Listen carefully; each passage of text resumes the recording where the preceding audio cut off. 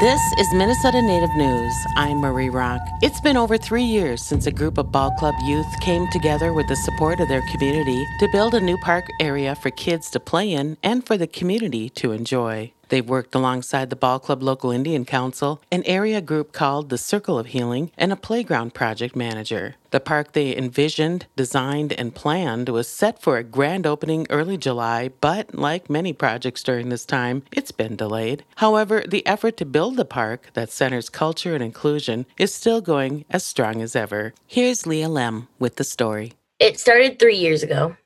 And we started having these meetings called Circle of Healing meetings. And we just started off with drawings and what we wanted the park to look like in the main shape. We started looking through catalogs of equipment and choosing equipment to go in there and what kind of, like wood chips. That was Taylor O'Shea. She and friends Kristen Dahl and Tiona Bebo are 13 and 14-year-olds who've been friends for years and have also shared in helping bring the dream of a new park to life for their community in Ball Club. These three friends are a part of a community of people who helped brainstorm and design the up-and-coming Ball Club Park. And three things come to mind when I hear them speak: community, culture, and friendship. In early June, work began on the park grounds, and Tiona Bebo and friends were ready to talk.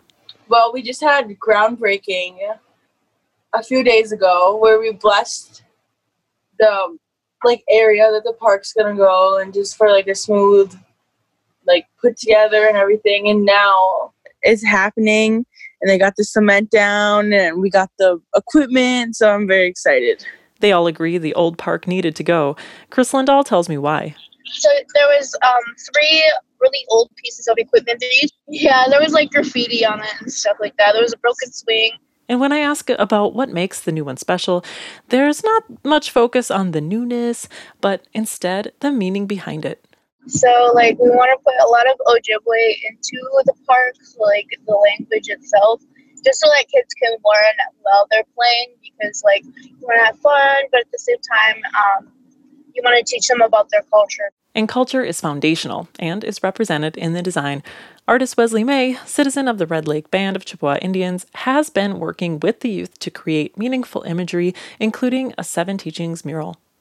Another touchstone to the park is that when you look at the park from above, the whole layout takes the shape of a Mikinek, or turtle. So a lot of the things that we chose had a certain significance to our culture.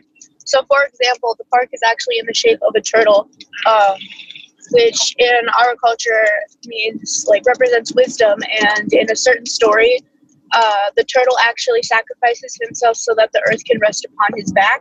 So it's kind of symbolizing that in a way. Included in the park is playground equipment, a basketball court, picnic pavilion, fire pit, and a chill spot. But one aspect sticks out. I think one thing that really makes me happy about the park is that it's accessible for Taylor. Because Taylor and Kristen are my best friends, and I think it's awesome that Taylor will be able to play on it too. While talking to the group, I can hear that their friendship is part of what helped design the park. They've been determined to make sure the park is built for everyone. So while adding items to the list, they've made sure the picnic tables, pathways, and playground equipment are accessible. Here again is Taylor O'Shea. Yeah, so I'm in a wheelchair, and they're going to have, it's something called a we-go-round. And it's like a merry-go-round, but you can pull your wheelchair up on it, and then you just park your wheelchair, and you can go around on the wheel-go-round.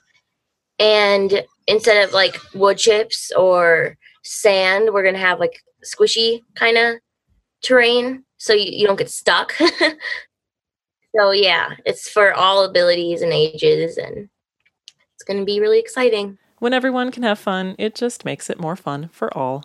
It's special to me pretty much because the accessibility, and I'll be able to go on it with my little cousins if I'm watching them, and my little cousins and Kristen and Tiona. And so it'll just be a really great experience.